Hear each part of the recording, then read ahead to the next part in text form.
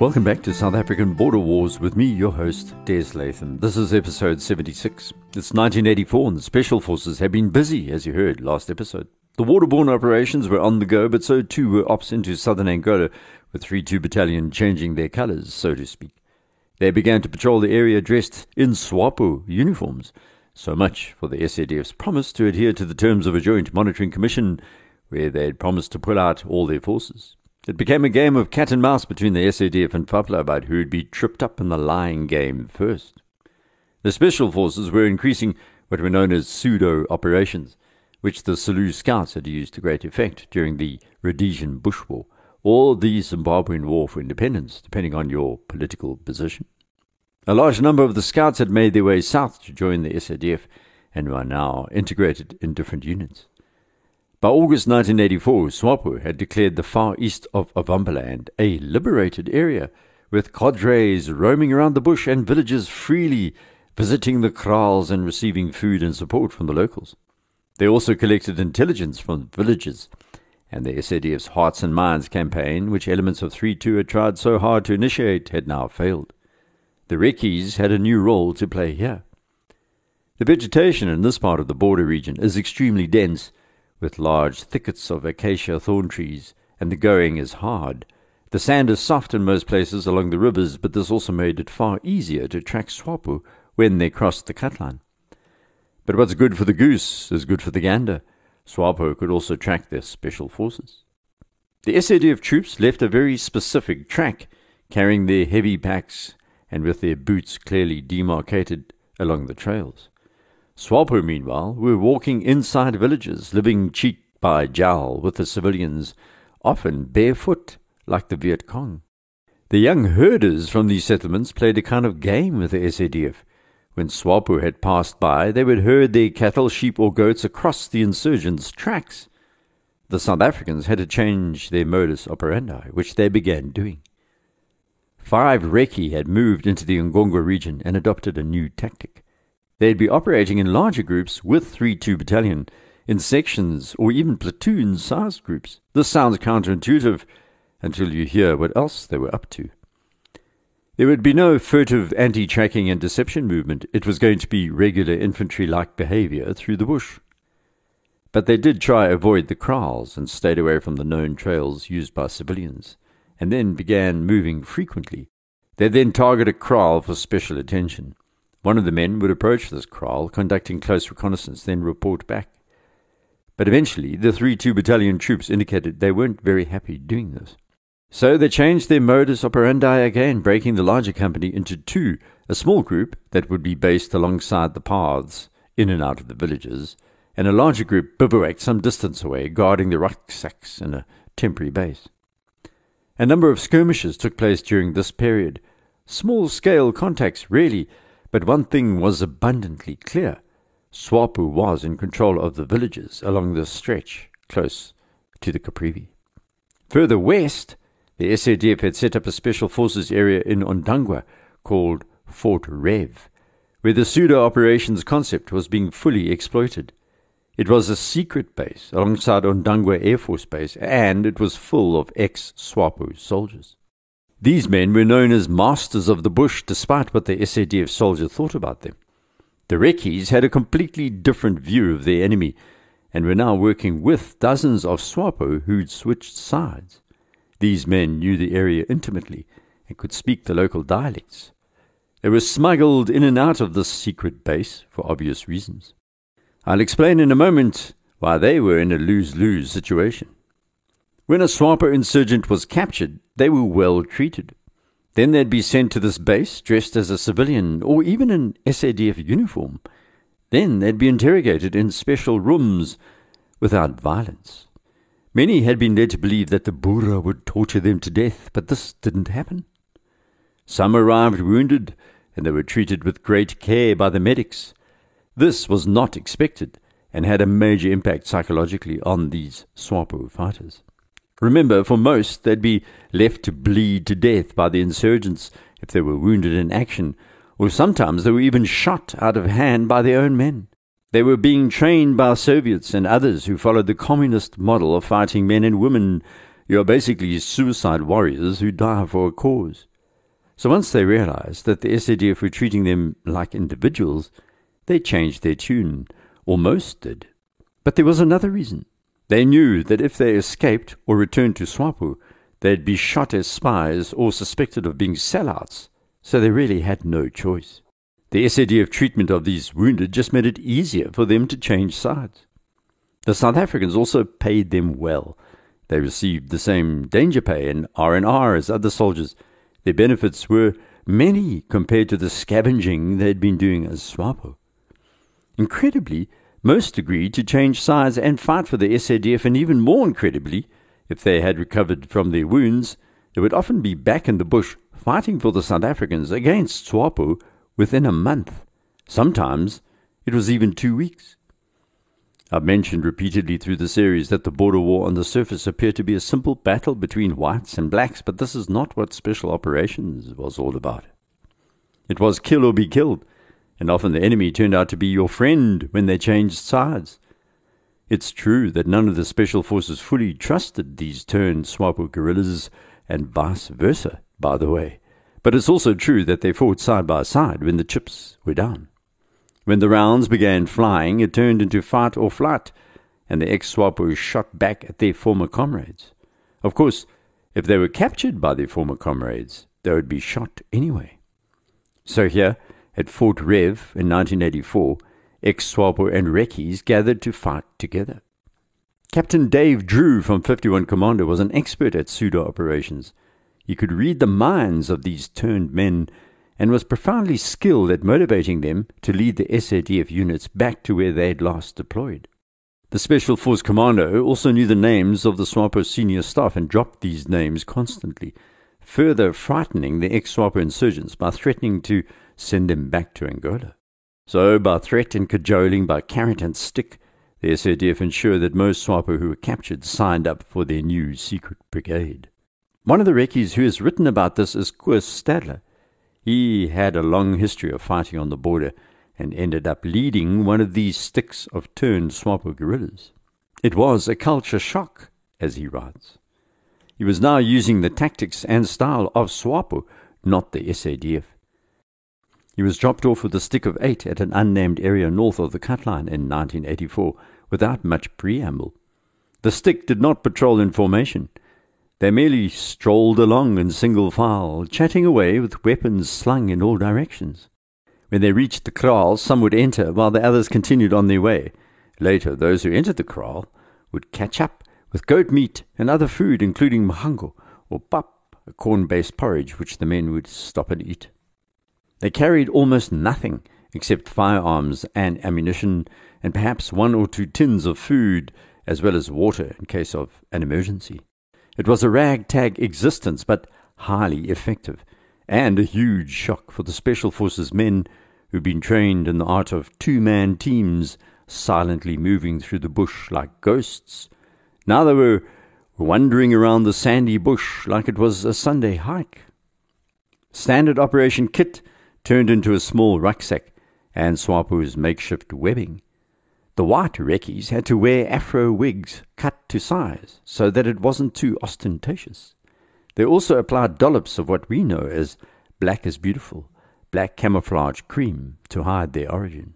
Some of the Reckies adopted a far cleverer tactic and used brown cream and donned a large SWAPO hat to cover their features even more effectively. They grew what they called a Sam Nujoma beard, and when they approached a village, the other men in the platoon would protect these Reckies by standing in front of them so civilians couldn't see they weren't black. They smeared black as beautiful on their hands as well. They sometimes bumped into SWAPO cadres, and amazingly, these Reckies went unnoticed. And yet, all the Reckies assigned to these ex-SWAPO units slept, they say, with one eye open. Later, some of these Reckies, such as Stadler, admitted that they alienated their fellow turned SWAPO cadres by sleeping separately, afraid of being knifed in the night. The stresses involved were obviously immense. The Reckies did not know whether or not these SWAPO cadres would turn another 180 degrees and then shoot them. Their less than formal approach to discipline led to other challenges, as you can well imagine. I'll return to 51 Commando in future podcasts, but right now we need to move on. By September 1984, the Soviets had taken over command in Angola from the Cubans, and they'd been shocked into action by Fapla's defeat during Operation Askari. The Soviets wanted to start a series of large-scale defensives with all the firepower at their disposal to crush UNITA in the east. The Cubans, however, preferred the Chinese way, the Viet Cong way, to adopt a classic counterinsurgency approach. The Russians began to taunt the Cubans for failing to stand up and fight, always darting about and avoiding full-scale clashes with the South Africans. All of this was true. Fidel Castro had told the Russians that his people were not going to obey any orders from Moscow, and the Soviet leaders never managed to make him. Soviet military doctrine is similar to the Russian military doctrine now, 40 years later. You can see from the invasion of Ukraine that this doctrine is both corrupt and riddled with inconsistencies, and so it was too back in 1984. The CIA was in Angola at this time, monitoring UNITA, and they knew that the Russians fixated about carrying a war to their opponent's territory to destroy the military and political coalition facing them. That was, of course, in southeast Angola. The Russians believe that only a strategic offensive offers them victory, not a series of tactical victories leading to the enemy collapsing. This is all about loads of blunt instruments like artillery, shelling and vast bombardments, and then the complete destruction of the cities they approach. This was the mentality facing the South Africans, the SADF, in 1984, and would lead eventually to that major battle in 1987 called Cuito Cuanavale. The MPLA, meanwhile, was trying to hang on to their towns and in most cases had just given up on the countryside of southern Angola. Perhaps the most important difference of opinion, however, was about the control of the skies. The more aggressive Soviet attitude was built on the evaluation of the South African Air Force and its capabilities. Moscow scoffed, saying the SA Air Force was overestimated and that the South Africans were short of long-range bombers, and they also believed it was time to put more pressure on South African pilots. The blasting to pieces of Kangamba in 1983 had shocked the Angolans and the Cubans. Castro's men had fled in helicopters and by road, leaving Fapla to face the SADF alone. But the SA Air Force bombing had also changed the minds of the Angolan leadership and did lead directly to the Cubans sending another 5,000 troops to Africa. Moscow also dispatched 10 naval vessels and support ships, including an aircraft carrier, which docked in Luanda as a show of support. During 1984, SA Air Force Commander Brigadier General Dick Lord had been sent a top-secret document, which was an intelligence outline of the new Russian approach, and on the list was the Russians' comment about their need for more effective air power. Moscow was going to deploy their new air support system in 2 phases. Firstly, they would support the MPLA more closely, perhaps even using ground support, and second, they would increase air support in Zambia, possibly Zimbabwe, and Mozambique. Moscow was basically considering setting up a prototype airbase in Angola with a possible opportunity to expand in the future. The Angolans, however, were distinctly unhappy with that suggestion. There was a prevailing sense these days to consider that Luanda was a kind of pet for the Russians, but it was not as simple as that. The Angolans didn't want the Russians to exploit them in a colonial sense, so there was always a tension between what Moscow wanted and what Moscow got. But the Air Force back in Pretoria viewed these snippets of intelligence very seriously indeed. So Major Johan Opperman, who worked in intelligence, and Brigadier General Lord decided to clear an entire wall in an office to construct a visual guide to what could be going on. Within a few short weeks, they had started to pull together a matrix of information and realized that something extremely important was taking place along the entire length of South Africa's northern borders. The air war concept that Moscow was developing took shape on this map. A new radar chain had been developed through the period, extending all the way into northern Southwest Africa, most of Zambia, and a broad area around Gaborone in Botswana. In the east, the Soviet radar system now extended all the way north of Pemba, across the border with Tanzania, into eastern Zimbabwe, and possibly the most worrying sign of all, into the Highveld of South Africa, ending only a few kilometers east of Pretoria. However, there was a gap. One of the major gaps was in northern Botswana, just alongside the southwestern portion of Zambia, including part of the Caprivi Strip. This area near Livingstone, Mulobezi, and heading towards the Kunene River was exploited by the SA Air Force as they sought to take action behind enemy lines.